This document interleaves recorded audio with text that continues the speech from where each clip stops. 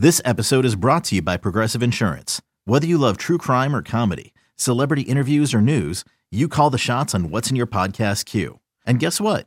Now you can call them on your auto insurance too with the Name Your Price tool from Progressive. It works just the way it sounds.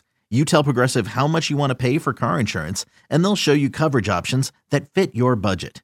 Get your quote today at Progressive.com to join the over 28 million drivers who trust Progressive. Progressive Casualty Insurance Company and Affiliates. Price and coverage match limited by state law. When you need mealtime inspiration, it's worth shopping Kroger, where you'll find over 30,000 mouth-watering choices that excite your inner foodie. And no matter what tasty choice you make, you'll enjoy our everyday low prices, plus extra ways to save, like digital coupons worth over $600 each week. You can also save up to $1 off per gallon at the pump with fuel points. More savings and more inspiring flavors make shopping Kroger worth it every time. Kroger, fresh for everyone. Fuel restrictions apply. This is the Skate Podcast, talking Bruins hockey with WEEI Bruins writers Scott McLaughlin, Bridget Prue, and Brian DeFelice. Lace them up for some Bees talk. It's Odyssey's The Skate Pod on WEEI. Woo! Welcome to episode 224 of the Skate Podcast. I'm Brian DeFelice, joined by Bridget Prue and Scott McLaughlin. Bridget and Scott, the Bruins fall to the Washington Capitals 5-4 at their last preseason game at home at the TD Garden, and it was a game where Bruins fans got there, unless I'm wrong, Scott, is the last game on the road? Yeah, last game's in New York. Okay. We got robbed of another preseason shootout, just one of the great time-honored traditions of preseason hockey shootouts. We did, and unfortunately that was because of David Pasternak's Xbox controller died in overtime. He just didn't try to play defense, but there's a lot of takeaways from this game.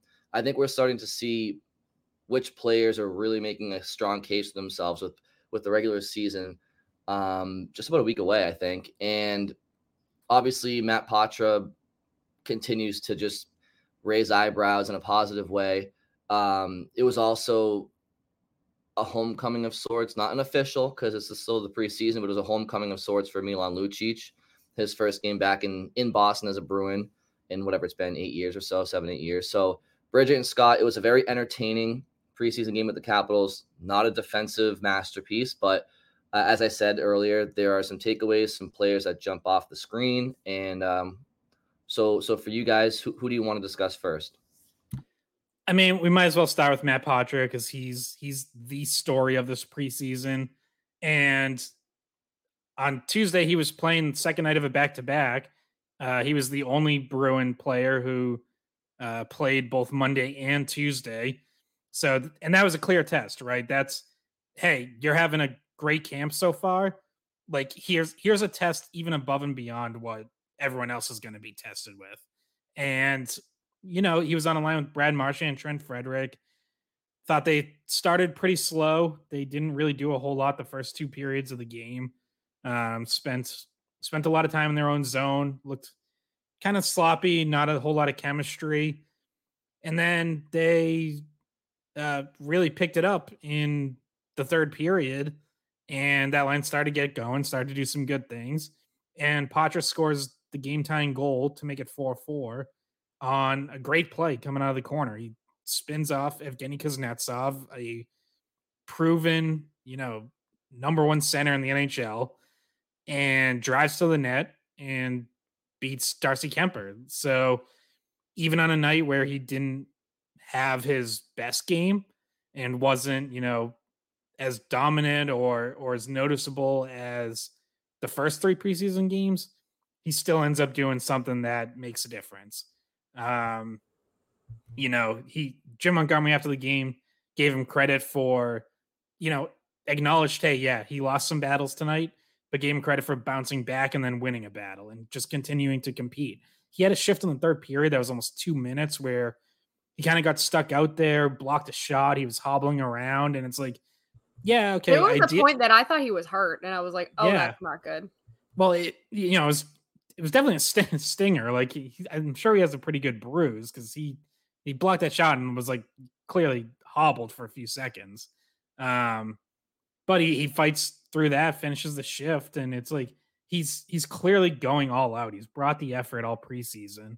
You want to know And how he was going all out? When we talked to him post game, he was the sweatiest person I've ever seen. It looked like a full bottle, like a full Gatorade container was thrown on top of him. He was gassed, but he was so happy. Like when we talked to him, because he said, I think Charlie Coyle's the only one who can compete with him in the sweaty, out of breath post game interview. Oh my goodness. Yeah, that was, but he was happy as can be because he knows he made a good impression, right? I don't know if there was much more he could have done in this preseason to make the impression he wanted to. I think he showed that he's not only a playmaker, he can score. That third period for him was a big one. And if this is the last game of preseason that he's in, and your last impression of him was that third period and that goal that he had, that was a really nice goal, taking it to the net, like you mentioned, against Kuznetsov, who's a great NHL player. If that's the lasting impression that you make with 2 goals and 2 assists in the preseason, then he's pretty much done everything he could have wanted to. And like you mentioned, he played in the back-to-back. He said he was feeling a little bit fatigued in the first 2 periods, but he got a second wind in the third period. And you could tell that line did pick it up in the third. And he started overtime out there on a line with McAvoy and Marchand or Pasternak. He was the very first shift in 3-on-3, and he also got another shift after that. So they were putting him in all situations. He was penalty killing at one point. He was on the second power play unit. They were trying him all over the place. And I guess maybe trying to see what potentially he could bring. It popped into my head too. If he's your third line center, which we'll get into our roster projections, but if he is your third line center, you need your third line center to be able to kill penalties. So they had him out there on the penalty kill a little bit, even though that's one of the places he probably needs to improve. You do need to get minutes from him there, especially you're going to want to keep your first and second line centers fresh. And however, we know that Zacha and Coyle are both really good penalty killers. So it just popped into my head how they're going to use their centers on the penalty kill this season, because it'll be different than last year. But Brian, I guess we'll just get your thoughts on Patra too before we get into our roster projections and some of the other guys that we think are making a strong case. Yeah, I think I've seen Patra in all facets of the game, not just look not out of place, but look like he's making a difference. And 5-on-5, penalty kill, power play. I think the penalty kill, sometimes it's tougher. It's really impressive that Brad Marchand has been such a strong penalty killer throughout his career, simply for the fact that not being a long body or a long stick. So penalty kill, 5-on-5, and the power play, Patra is just really excelled, and he's a gamer. He's somebody who you can just tell he wants the game on his stick.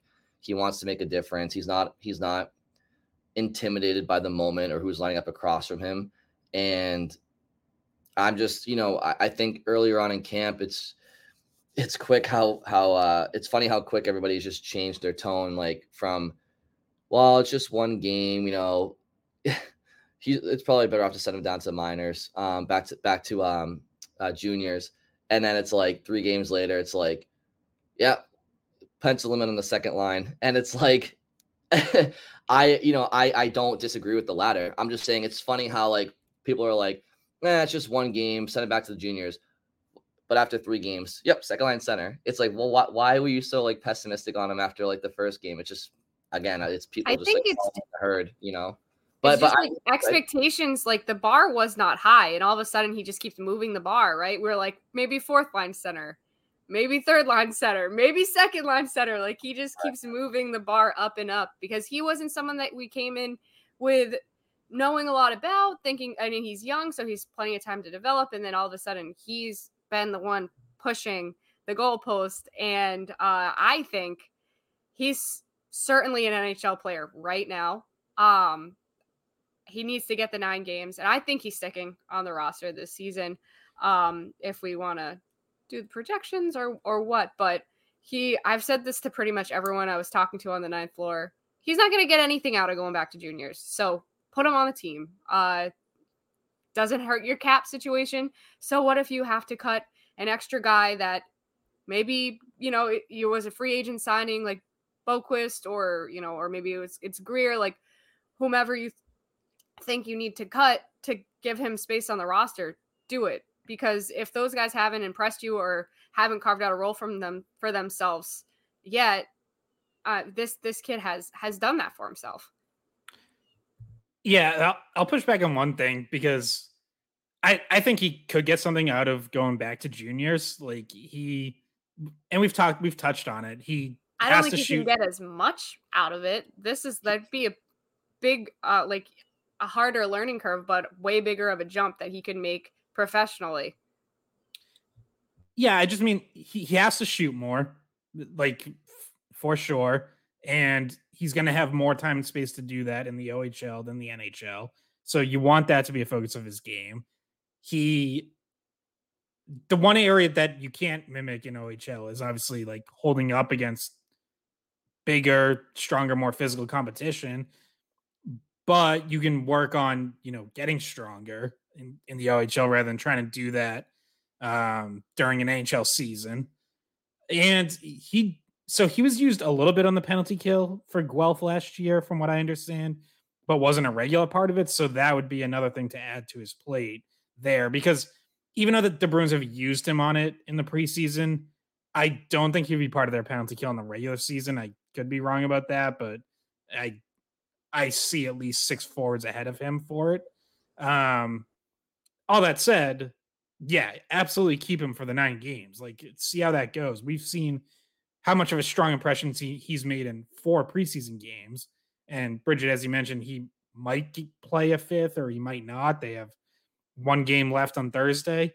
But yeah, that 9-game sample that you can keep him in the NHL without burning a year of his entry-level contract.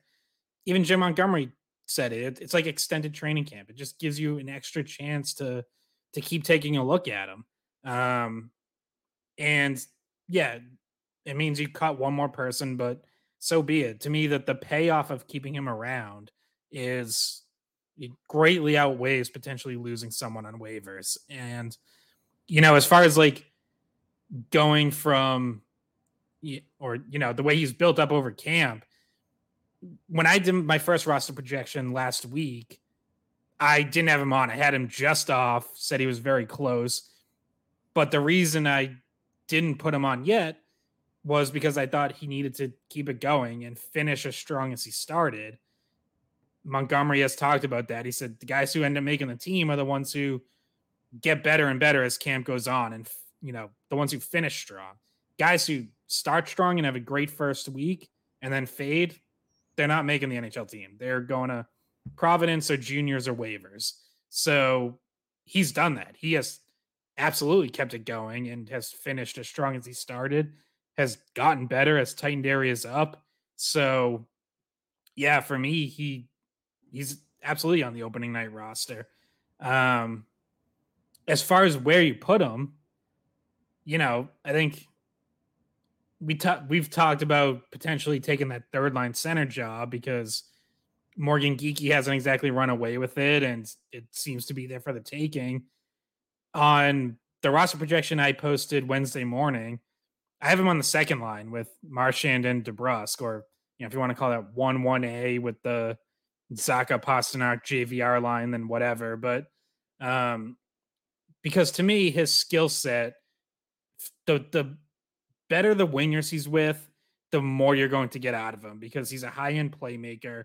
And so the more talented the wingers that he's getting the puck to me, that the more you're producing, the more you're scoring as a team.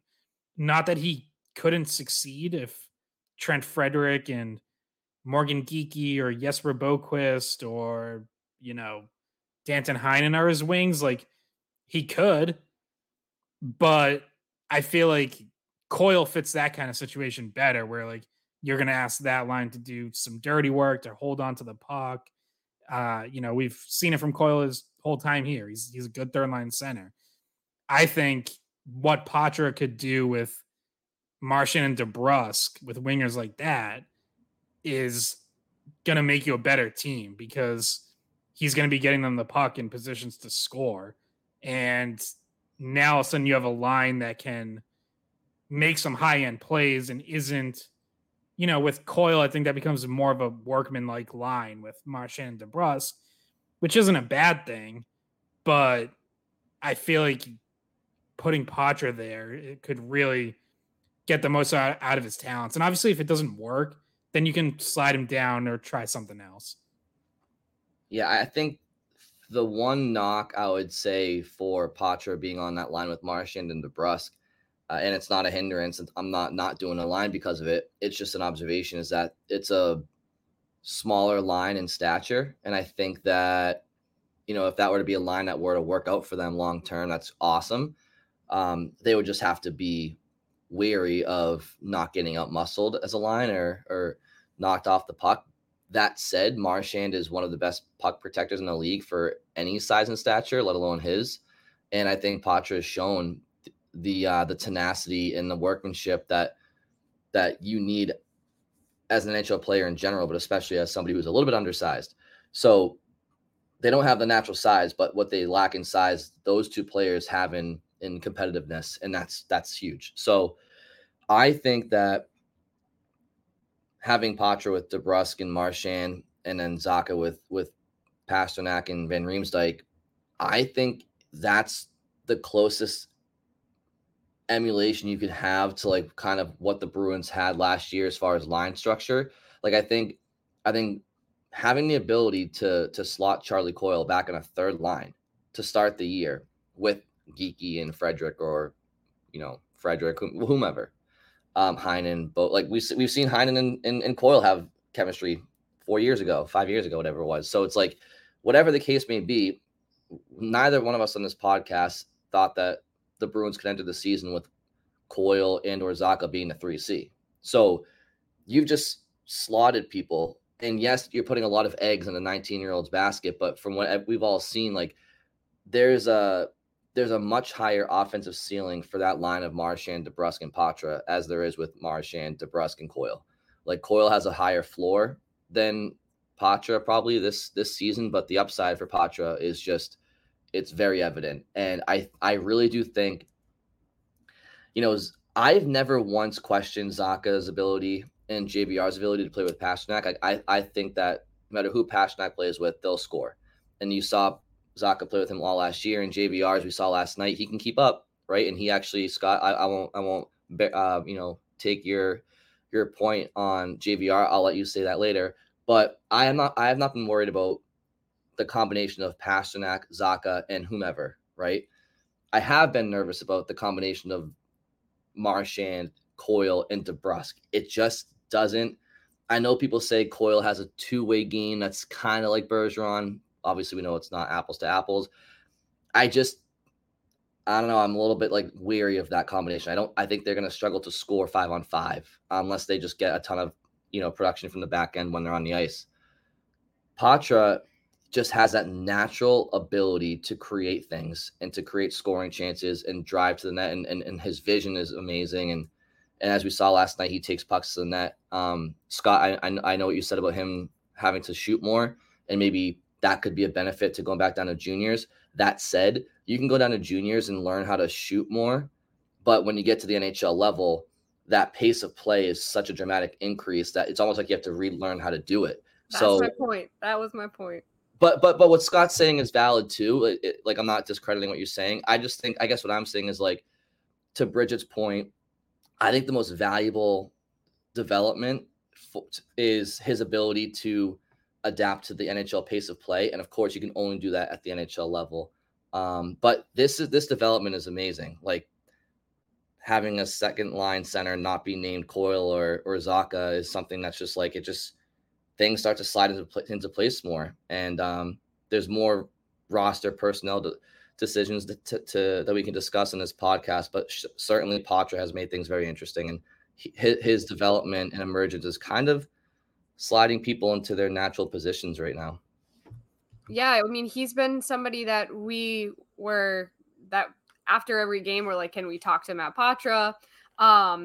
He's been the interest of all the media attention, but even around the city, people who are just hearing and tuning in and maybe kind of thought the Bruins were going to not be worth watching this year. And then all of a sudden there's this excitement with a young center that's doing things that has us thinking he could even be a top 2 center even in his first year in the NHL. And when you think about like making a comparison from Bergeron, I think Zacha and Bergeron are probably the closest comparison that you can make. Zacha's game is more similar to Bergeron's on the power play, the way he plays the bumper, just his two-way style of play, I think is pretty similar to Bergeron.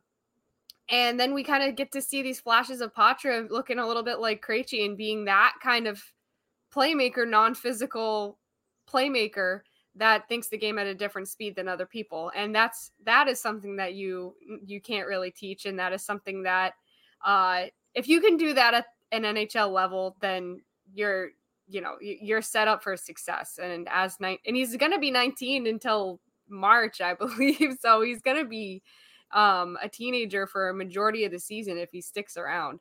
I like him on the second line better than the third line. I'm not sure. Another day is here, and you're ready for it. What to wear? Check. Breakfast, lunch, and dinner? Check. Planning for what's next and how to save for it? That's where Bank of America can help. For your financial to-dos, Bank of America has experts ready to help get you closer to your goals. Get started at one of our local financial centers or 24/7 in our mobile banking app. Find a location near you at bankofamerica.com/talktous. What would you like the power to do? Mobile banking requires downloading the app and is only available for select devices. Message and data rates may apply. Bank of America NA, member FDIC. For how well of a fit it was a small sample size, obviously. And he played with Frederick and he liked playing with Frederick, according to what he said after the game. But Frederick's not Jake DeBrusk. Frederick is not getting open the way that Jake DeBrusk gets open. Frederick, it's a totally different style of player that if you have him next to, you're opening up more offense for that second line. And no knock on Charlie Coyle at all, but we already seen what he can do with Trent Frederick, and we've liked the chemistry they've had in the past. So if you're able to keep that together and see that Patrick can handle second line center, and who knows, hiccups could be coming. If we're saying if he does get the 9 games, who knows, maybe he doesn't do as well as he did in the preseason in those, but I haven't seen anything that makes me think he wouldn't be able to handle it. And he's going to get flexibility to make a few mistakes here and there. So if you go read Scott's roster projections, he lists all his reasons, but in terms of the top 6, I do agree with that. And then to get to who now doesn't make the cut and who does make the cut. Just to round out a couple closing thoughts, it's you make the Zacha as kind of more, at least a facsimile of Bergeron in terms of style.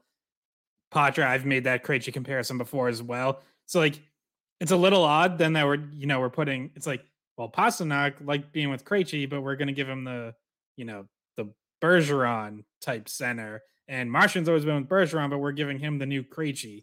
But I think that makes all the sense in the world. Perfection line. There was the perfection line. What about the perfection line? That encompassed all of them back, and that was a good line for a long time. So yeah, I just I think the way we have it lined up though makes all the sense in the world, because one, Pastrnak and Zacha do already have chemistry, and I think on a line where Pastrnak and Van Riemsdyk are the wings, you want a center who already knows the system, especially defensively, and is going to be able to do that work in the D zone, because as we know, Pastrnak can sometimes,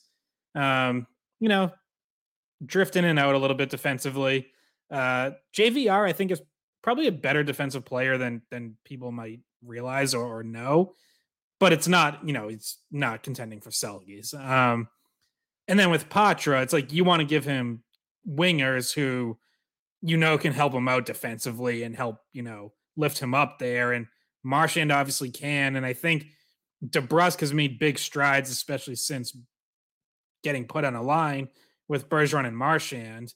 Earlier in his career, when DeBrusk would get moved down the lineup or healthy scratch, it was always because of defensive stuff. It was he would just kind of lose focus, not pick up his guy, whatever. And that has almost been completely beaten out of his game over the last year plus. One of the challenges to him is now keep that going. Especially if he does end up with Patra as a center, it's you want Montgomery, Chris Kelly, whoever, like really driving home for DeBrusque that like, hey, you're now one of the guys to count on. Like the same way, Bergeron and Marchand helped you out. Like it's up to you and Marchand to help Patra out now. So you hope he embraces that and doesn't allow any of those good habits to slip just because Bergeron's not next to him anymore. But yeah, and on Coyle, like it would kind of suck for him. Like, he's been preparing all summer. Like he's going to be a top 2 center. We talked to him a few days ago and he said that, that he was looking forward to that opportunity. And, you played your whole career hoping to end up in a role like this. And, I'm sure there'd be some disappointment if he's immediately getting put right back on the third line, but he's also, he's a pro's pro. And I think he would have, after maybe, an afternoon where he's feeling a little down or whatever, I think he'd have the right attitude. And I think he'd understand. Think about the line last year where Taylor Hall is on your third line and Charlie Coyle is on your third line. And you're talking about players that knew they were playing further down in the lineup than maybe they could have been in other places, but they were completely content with it and were very mature about it.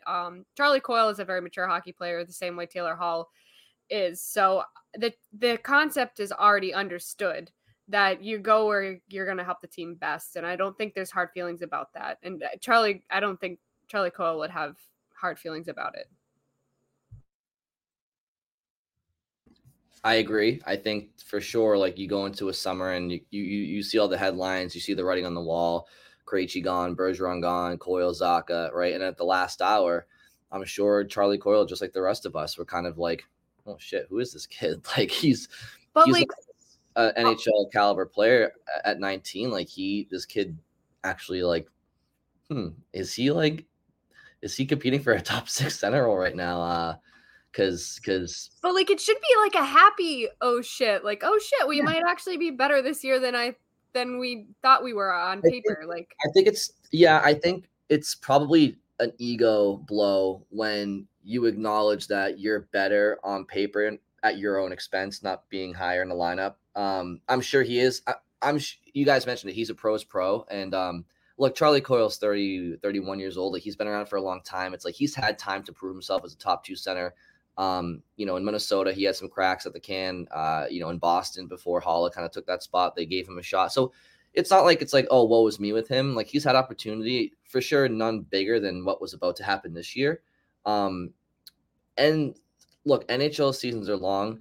There are going to be slumps individually and team wide. There's going to be injuries, and I'm sure there's going to be times where Zacha's with Marchand. And I'm sure there's times where Patra's with Pastrnak. I'm sure there's times where Coyle's with both. So there's ebbs and flows. We've learned that whatever the opening night lineup is, it's always going to fluctuate based on different intangibles. So, but yes, I'm sure it's a little disheartening, but at the same time, okay, he's going to be a big part of this team regardless, and I'm sure he's going to be leaned on defensive assignments, not Patra. Right? Like maybe Patra gets a lot of ozone face-offs or who knows what happens here. So, but I'll tell you though, if you're the Bruins, it's a great problem to have because on it, like I said, Bruins management may have thought Patra was a couple of years away. And sometimes that's what happens. You burst onto the scene and you just nobody gives you anything, in life. Certainly not when it comes to NHL roster spots, you kind of have to take it. And that's exactly what he's doing. Because we're not at the point anymore where we're talking about him being a 4C or even a 3C and shuffling Geeky to the side or something like that. Like, no, he's taking what we think, speculating right now. We think he's about to take a top 2 center role, at least for 9 games to start this year, which really says a lot about him. And I think there's a lot of people that weren't paying attention to preseason hockey and might turn their TV on game 1 and go, who the hell's number 51? Like he's playing alongside Marchand. Like who is, if he keeps 51, I'm not sure. He might be able to change it once the season starts if he actually makes the team. But maybe he's wearing 51 right now. Maybe he'll take 37 before it's officially in the Raptors. Probably not. He's 46. No. So who's this number 51 and what's his story and how did he end up as a 19-year-old making it? But I think he's going to be immediately accepted if he plays the way he did in preseason. Well, yeah. And, we all know better than to like judge any hockey talk by sports talk radio. But What? hey, we work for WEI. So, we gotta acknowledge it. But it's like, I'm going to be on Gresham Fourier Thursday to make sure they know what the hell's going on. I'm going to. Good. But yeah, I mean, like I've heard first off, you obviously don't hear a lot of preseason hockey talk, and I totally get that. Like, Patriots are free falling and potential quarterback controversy and all. Like, I understand why preseason hockey doesn't quite make it into a primetime drive, but I've heard Patra's name like pop up a couple times, and it's like it's been met with dismissiveness of like he's not really going to make the team. And to your point, Bridget, it's like, yeah, I think people are kind of slow to catch on to this and realize that no, he's very much forcing his way onto at least the opening night lineup, at least that 9-game sample. And even, it was interesting. Even last night, Patra is in the starting lineup, so he gets announced to the crowd. And not that like I expected him to get like as big of an ovation as Martian Olmark, who got by far the loudest, but I did think like his ovation was like kind of muted, and it was like it felt like even that crowd at the Garden last night at the start of the game wasn't like, oh my god, we're all in on Patramania. It was he did get a big cheer when he had a partial breakaway up the right side of the ice, but Marchand ruined it by being way offside. It was going to be a good scoring chance, and all of a sudden everybody was like, they're cheering for him as he was breaking up. Yeah, and then of course he scores and gets a huge ovation for that. But just saying, like, just going into the game, it felt, you would think if the crowd's really, if like everyone's thrilled about this, and part of it is like he wasn't their number one prospect as recently as this summer, right? And like it's already been sent down. He's one right of the for 2 years. It's been all Lysell and Lohrei. Those are the top two prospects. Those are their only two blue chip prospects. Those are the two untouchables in trades. It's been all of them, and it's like Patra has just been this very rapid growth and development as a player, and it feels like it might take until opening night for like people to actually realize like what's happening.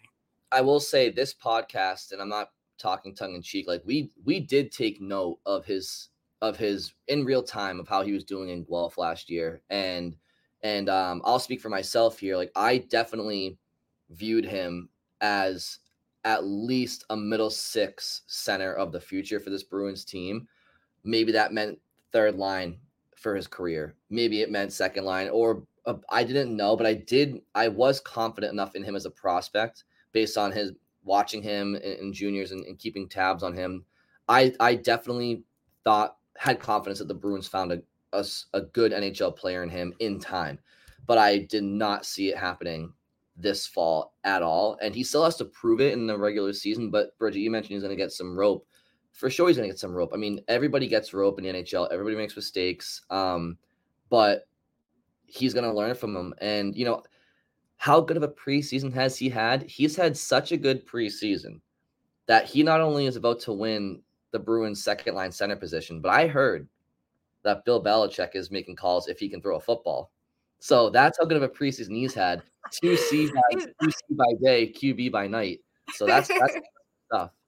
He's Canadian. I don't know how much they toss around a football up there, but you want to know how good he's had of a preseason? We're 32 minutes in, and he's the only player we've really talked about. We're 32 minutes into this podcast.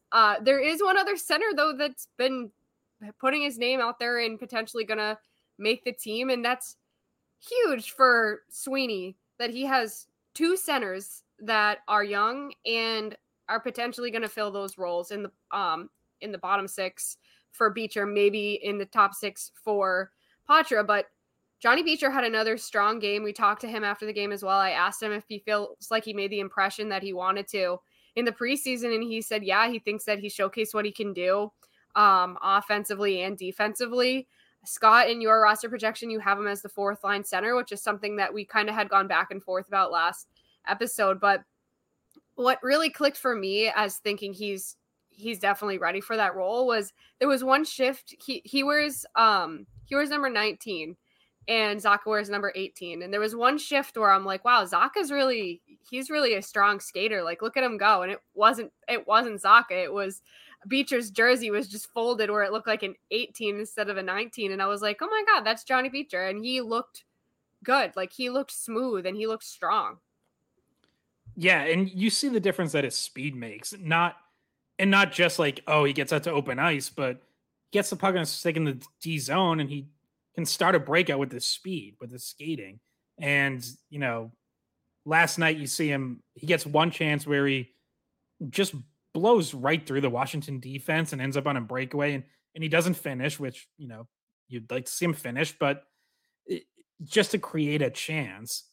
And then that line ends up scoring when Lauko and Lucic are doing most of the work through the neutral zone, just kind of plowing ahead, keeping a bouncing puck going. And then, Lauko kind of taps it to Lucic, but it's Beecher driving the net, again, putting pressure on the defense, putting pressure on the goalie. And Lucic's pass for him ends up deflecting off Sonny Milano's stick and going in. But again, Sonny Milano's stick is in a dangerous spot because Johnny Beecher's driving hard to the net. So you see him doing a lot of good things. I think he's been good defensively. We know he would be used on the penalty kill. I think he's been fine there. Jim Montgomery yesterday acknowledged that they really haven't focused a ton on the penalty kill in practices yet. So I know that their penalty kill has not been great this preseason. They've given up a lot of high danger chances, but they just haven't really focused on it a ton. So that'll be a project for the next week leading up to opening night. But yeah, I liked that line that they had last night as their opening night fourth line, which is Beecher centering Lucic and Lauko. I think Beecher and Lauko add an element of speed that I think is a good compliment to Lucic, and honestly, it kind of forces him to keep up. And Lucic and Lauko obviously can bring the physicality, and I think that also helps drag some physicality out of Beecher, who I think has made an effort to become a more physical player and use his body and, throw a check when it's there. I don't think that comes naturally to him. So I think it's something that being around two guys that it does come pretty naturally to will help him.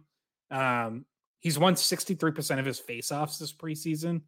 That's huge. We know Jim Montgomery wants another left shot faceoff guy other than Zacha, and Beecher's that to me. So yeah, I've said on our last podcast that, I feel like I'm higher on Patrick Brown than most people who are, it seemed like they were just ready to throw him in the trash. I think Patrick Brown can be a useful player. I just think at this point he's been beaten out by Johnny Beecher. I didn't think Patrick Brown had a very good game on Monday. I'll admit that. Just think Beecher's been better overall this preseason. So, to me, yeah, like if you're truly rolling out your best lineup, 1 through 12, to me, Beecher's in it and Patrick Brown's not. Yeah, I think you just can't just ignore who the best players are being in camp. If somebody plays their way into a role, you should reward them. And I just feel like for years, the Bruins have been a team where there's not a lot of room at the table. And when it comes to a couple of open spots, the Bruins have always leaned to the more conservative. Like, let's go with, the sure thing, the safer option, the veteran option. Tomas Nosek, for example, over Jack Stanika. Yeah, that's an example. And which turned out to be the right call. Worth mentioning. Sure. No, it's true. It's true. But just like my point, and for what that Bruins team was, I don't disagree. But I think the Bruins need to recognize, and to their credit, I think they are, that they're at a different point in their franchise right now. They're turning over a new leaf. It's the centennial season So, you're celebrating the past, but a lot of this season really is about looking forward to the future and building. And you just can't have a season where you just throw a bunch of new kids on a team, because if you do, the chances are that'll be a bad season, right? That's what people call a rebuild. But they still have a lot in place right now where they can afford to be competitive while having an infusion of youth where applicable. And Johnny Veach is a perfect example. It's like, don't settle for Patrick Brown when you have somebody who is younger, better, more skilled, and is outplaying him. So why shouldn't he? You see his first round talent on display with his foot speed and his tenacity. I mean, he's giving guys fits in the neutral zone. He's closing space. He's doing very swift and suave stick lifts on defensemen when they're trying to regroup, and just pickpocketing them and going in on a break. And quite frankly, I see more than just a career fourth line center in Beecher. I think he has talent to be more higher in the lineup in time. But yeah, Scott, I think you're right. I think that the Bruins probably roll out that fourth line of Lauko, Lucic, and Beecher, and I think that's exactly what they should do. It's worth mentioning, I also was impressed by Trevor Kuntar last night as well. He kind of has a little bit of Jacob Lauko in him too, and with maybe a little bit more control. So he's somebody who I think is having a strong camp as well. But he was one of the transactions, however, to be assigned to Providence's training camp today, I think it was this morning. There were a few transactions that I don't know if you wanted to get into them real quick, Scott, but there's been cuts made, players put on waivers, guys assigned to Providence's training camp. And those guys, Beecher and Patra, have survived all of those cuts so far. So Scott, I think you have the list up right now if you just want to go over it. So Trevor Kuntar, Mark McLaughlin, Georgi Merkulov sent to Providence, Jason Magna placed on waivers, and then all the guys who were placed on waivers Tuesday cleared. So that's Anthony Richard up front, and then Alec Regula, Dan Renouf, Riley Walsh, Parker Wotherspoon on defense. So far the Bruins have not lost anyone on waivers, which isn't surprising. They haven't, really waived anyone that I think would get the attention of other teams. But yeah, on Kuntar, I thought he had a really strong camp, and this is his first full year as a pro. This was his first full training camp. So very good. And he was coming off an injury at the end of BC season last year. So really impressive. I thought he brought an all-out effort. He only got into 2 games, but both games in practice, he was noticeable with his effort. So I mentioned he only played 2 games. He led the Bruins in 5-on-5 shots on goal, 5-on-5 scoring chances, and 5-on-5 expected goals. Like it wasn't just, sort of like that blind hustle where you run around with your chicken, like a chicken with your head cut off. Like he was making good things happen with that hustle and with that effort. So yeah, he wasn't NHL ready, but he certainly made a good impression. And suddenly I think it's kind of on. Oh. No, I was just going to say, suddenly, I think he's on your radar as hey, this guy might be closer to, at least potentially being able to help in a call-up situation or whatever. He's now somewhere on the organizational depth chart, and not just well, we drafted him and we signed him out of BC, and so we'll throw him in Providence and see what happens. Now it's oh, okay, that's a kid who's, he knows what he's doing, and can potentially be a useful player down the line. I also don't know if we've had it. Bridget, you're on mute. I also don't know if we've had an opportunity to record ever since Fabian Lysell got assigned to Providence's camp. Do we have a chance to speak on that? We haven't. I don't remember. No, I think that happened after our last podcast. So no surprise there. We thought that, but. Yeah, and just the one thing I was going to say about Kuntar before my microphone would not turn on was that he decided not to go back to college. So he decided to bet on himself. It was time to move on to the NHL. By all accounts, Boston College is supposed to have a really good team this year. And his line mates are still there. I mentioned two other guys drafted by the Bruins that are still there. Gasso is one of them, but he decided to move on from college hockey and try to make the pros. And he made a lot of his opportunity when he did get a chance. So he's a tough guy. I think I mentioned this last podcast. He will mix it up every once in a while. In college hockey, you can't fight, obviously, but he was always mixing it up after the whistle. So he's dropped down, like we mentioned, just another person to consider in the depth chart. So to start the regular season, is it 13 forwards on the NHL roster? Most likely. I mean, you can keep a maximum of 23 players, but the Bruins probably will only have enough cap space to keep 22. So I imagine that'll break down to 13 forwards, 7D, 2 goalies. Okay. So, and Scott, you asked us a rapid fire last episode about some of the bubble forwards and where we kind of think what their chances. I feel like I'm in a better place to answer that now. And I know you have an article about roster projection. So I'm going to tee this up for you two and say that the 12 forwards that we, based on our conversations on and off the podcast, I think we all agree the 12 forwards that will make the opening night roster. Okay. And that would be JVR, Zacha, Pasternak, Marchand, Patra, DeBrusk, Geeky, Coyle, Frederick, Lucic, Brown, Lucic, Beecher, and Loco. That's 12. So that leaves Jesper Boquist, Danton Heinen, AJ Greer, Oscar Steen, Patrick Brown.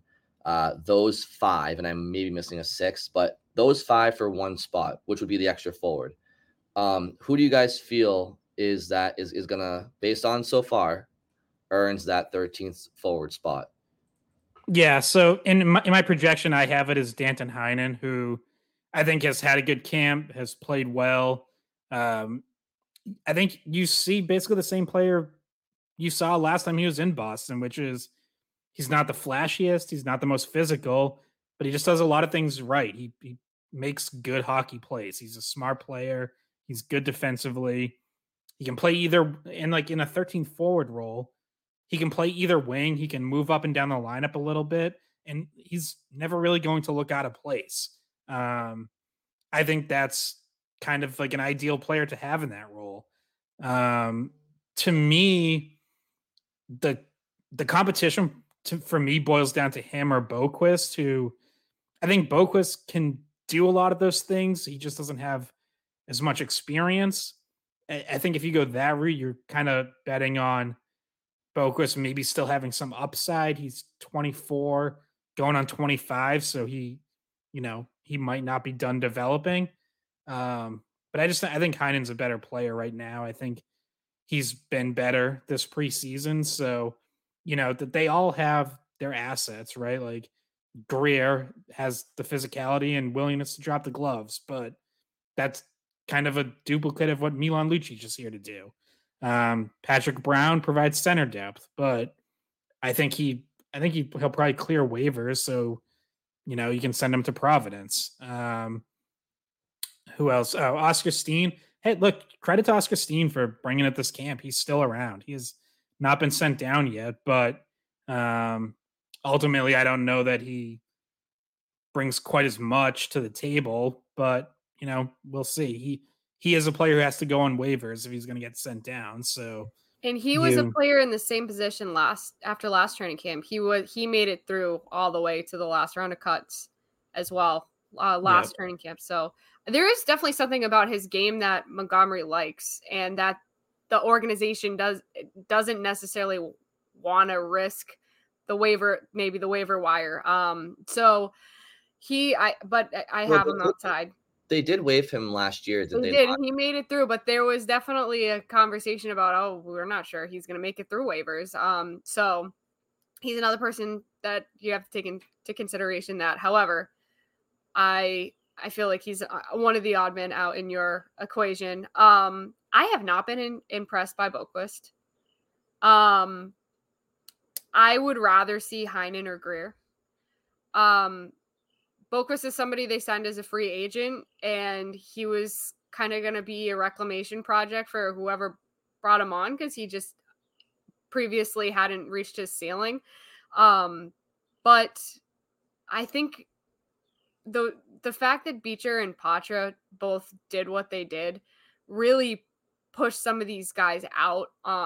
And he's somebody that we originally had projected in the bottom 6 that I no longer feel he is one of the 6 best players for that spot. So if you want to keep it heavy and keep Greer, who already has been with the team, or if you want to go with Heinen, who, even though it was a while ago, he's been with the team and also played for Montgomery in the past. Like, those seem like the safer bets to me. Yeah, what you said is exactly right, Bridget. The emergence of Patra and Beecher, quite frankly, I just think they've forced their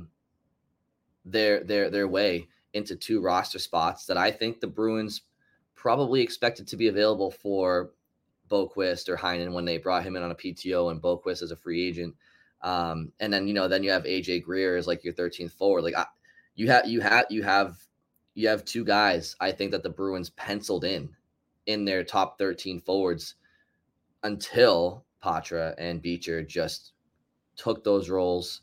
And again, it's speculative at this point because we don't know for sure. But based on what we've seen and just, our intuition and what everybody's talking about, and everybody's watching the same games that we are. And that to me is awesome. Like, that is so great to see because you're watching 2 homegrown talents and draft picks force their way onto the NHL club as opposed to, free agents and PTOs. Like, this is great to see. And so it's going to be a very fun season. Like, all of a sudden, like, there was a lot of intrigue with this Bruins team, especially up front going into this year. And it was kind of like, well, they're good in the back end, they're good in goal, and they have enough up front to stay in the mix, but scoring might be a struggle. And I'm not trying to put too much pressure on Patra and Beecher on this team, but there's just a ceiling there that if they could potentially get close to reaching that, or it's just everybody, there's a butterfly effect of people falling into place now. And I can't wait to watch it. So it's going to be fun. I think the Bruins, I think they have, I guess, in full disclosure, I agree with you guys on Heinen. I don't know if I said that, but there's a lot of familiarity there. I think, he has more versatility than Greer up and down the lineup, obviously. And yeah, Boquist has done the opposite of Patra. Like, Patra, like, he's forced you to keep him here, and Boquist just hasn't. And so I think he's probably the odd man out, along with potentially Greer. I think Heinen might be that guy. I think we're all on the same page there. Yeah, it's like, you think about it, it's like, well, the Bruins signed Boquist to an NHL contract while Danton Heinen was still available, right? Like, they didn't sign Heinen. They end up bringing him on a PTO. But then you just watch him, and it's like Jack Edwards made a comment during last night's game, and he was like I think it was after like a good offensive zone shift Heinen had. And he was like, how could he not make the team? Something along those lines. And Brick said something to the effect of like, well, he's clearly an NHL player. Like, he's done it. He's played all over the lineup on multiple good teams. And it's like, yeah, true. Like, I don't know why he was still a free agent. I don't know why no one signed him, but you put him out there and it's like, oh yeah, like, he could fit in any team's bottom 6 anywhere. And to me, it sort of almost just feels like overthinking it to, like, to look at Boquist and be like, well, his upside, and, because he's a better skater, like, Boquist does bring some speed. I don't know that he always uses that speed effectively from what I've seen this preseason, but like, I see the appeal, but it just kind of feels like overthinking it almost. Like, you're hoping that Boquist, can be Heinen or maybe something slightly better, but it's like, or you can just pick Heinen and you know exactly what he is. And he has an edge, right? Heinen has the edge of having a relationship previously with Jim Montgomery. So if it goes to the final stage of, okay, we have 2 things. Yeah, and a relationship previously with Charlie Coyle. So yeah, I mean, he's got the upper hand there. Charlie Coyle, Jim Montgomery, and and another handful plus of Bruins who are on the team when he was back on the Bruins. So there's, and that's why also maybe AJ Greer has a leg up on Boquist, because if the Bruins have to send a guy away, you're either sending away Heinen, who has those relationships, Greer, who has those relationships, or Boquist, who has none of them, right? So outside of their performances. And Greer is well liked in the locker room. Just putting that out there as well as something that one of the intangibles that could be working in his favor. Besides the fact that he's also willing to fight whenever it needs to be done. Greer would be, if they do end up waiving Greer, it'll be interesting to see if he clears or not, because I think he could. I mean, first off, there just aren't a lot of guys getting claimed off waivers in general because everyone kind of has their roster and no one has cap space. But I could see someone looking at him and saying, hey, he played 61 games on the greatest regular season team ever. Our team could use some toughness, and all of a sudden someone claims him. He's also, AJ Greer is actually, because he signed his contract before last season for the league minimum, and the league minimum went up, he's actually making below league minimum right now. So it's not, I think it's like a $12,000 difference or something, but he's literally as cheap as you can possibly get. Yeah, so that makes him a target to be grabbed, and maybe a reason why you don't waive him, and instead you have to cut Heinen. And that leaves us to the defense. Mason Lohrei, who we talked a lot about last episode, and Brian, you're really high on, showed his offense again. He scored in Tuesday's game, and Montgomery after the game said he really liked the way that he was jumping into the offense. And I just didn't know if you think he changed his positioning in where he stands in the depth chart. Personally, I think that his skating ability, his mobility, his puck movement, his offensive awareness, ability to jump into the play, create offense in the back end, especially where we still need to see it to believe it, that outside of David Pastrnak and a couple others, that this offense can produce enough on their own. I think he would help this team right now. I also believe that he has some improvements to make, especially in his own zone. And I understand that he's not a finished product. And I don't think they need to necessarily rush him into the lineup just yet, because defense is it's a position of strength for them regardless. I think that but at the same time, it's you watch Derek Forbort and it's well, is he mistake free? No. Does he move the puck well? Not really. I mean, how many times I feel like 70% of the passes he makes are behind the person he's trying to pass it to. And yes, there's deficiencies for Lohrai's game. He still has to develop, but okay. Literally every defenseman makes mistakes every game. So you live with those too, right? I mean, Charlie McAvoy makes mistakes every game. Lindholm makes mistakes every game. So if we're going to watch a player and be like, oh, well, he lost an edge there, or, where that you were on the ice for a goal. Okay, so everybody's on the ice for goals against. The question is, does his upside outweigh the negatives at this point in his career? So look, I think that, like I said last podcast, I feel like an eventual top four of Lindholm, McAvoy, Carlo, and Lohrei, I think should be inevitable down the line, which means that one of Forbort or Grzelcyk would probably be moved out at some point if the Bruins could. If you're third, hear me out for a second. If your D pairs are McAvoy, Lohrei, Lindholm, Carlo, and Grzelcyk, Shattenkirk, what's wrong with that? That's pretty damn good to me. So I don't need to see it on October 11th necessarily. If the Bruins start the season with Lohrei and Providence, no problem. I think he'll be on the team at some point this year. So I like his game. There's no rush. Patra, there's kind of in my opinion, there's more of a need there. You want that center depth and you want that center upside. The Bruins, that's a position of need, right? Lohrei on the left D, not necessarily right now. So it's a bit of a different situation. He's had a great camp, and I think his future's bright. Maybe not opening night he'll be on the lineup, but I think he'll be on the lineup at some point this year.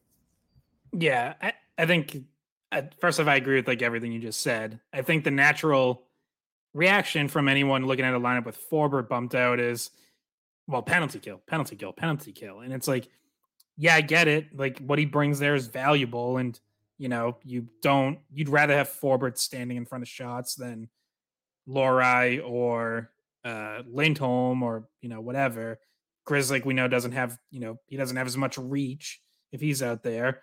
But as we've talked about in the past, like if Forbert's not in your lineup, you can find other ways to kill penalties. Like your penalty kill doesn't have to be just stand in front of the one timer. Like you can play in a way that takes away the seam pass, takes away that one timer. Like you can do other things, right? Like not everyone on the penalty kill has to be willing to stand in front of every slap shot in order for a penalty kill to be effective. Yeah, there's going to be times where you have to do that, but you can I think the 6 guys they would roll out, I think you would have enough guys there with some defensive smarts and with reach, because obviously Lorai is a big guy too, that you could still put together an effective penalty kill. I'm with you though that Lorai probably starts in Providence, in part because I think you want to keep as much. We know injuries on the blue line happen every year, so you want to keep as much depth as possible. So I'm in no rush to trade away Grizzly or Forbert. I don't think you can get much for them at this point, anyways, because again, anyone bringing those guys in is probably a pretty good team that's like just looking to fill out, one more hole on D. But those teams don't have cap space right now. So you're not eating salary to move them. Like you might as well. It's a strength. Like your defense is a strength. And I know there's people out there who are down on Grizzly and Forbert or whatever. But, I was looking at like The Athletic has recently rolled out their rankings of like everyone's position group. And I think the Bruins were 3rd or 4th on defense. It was like only Carolina, I think Vegas and maybe Colorado ahead of them for better D cores 1 through 6. And it's like, yeah, that seems right to me. So roll with what you have to start. And then if there's an injury or if someone's struggling, Lorai's the next man up. So let him go play 25 minutes a game in Providence, play in every situation, work on his defensive game, work on getting more physical. And then if and when something happens, you call him up and he might run with it and never look back. But for now, I don't see any harm in starting him in Providence. No. I did want to ask one more time about a guy that we haven't talked about that much, and that's Shattenkirk. Obviously, he's a veteran, and veterans in preseason don't necessarily go as hard as some of the kids trying to crack the lineup, trying to steal spots. Do you think he's safe where he is in the depth chart, or do you think he's at risk of potentially being bumped out at some point? I think he's safe for now, but I don't think it'd be the worst thing in the world to have someone pushing him, which is part of the reason why the one change on defense in my latest projection is I now have Ian Mitchell as the 7th defenseman over Jacob Zaboral. I think Mitchell's had a good camp. He's a right shot. He, I think, could be like basically a 1-for-1 replacement for Shattenkirk. Doesn't have nearly as much experience on the power play.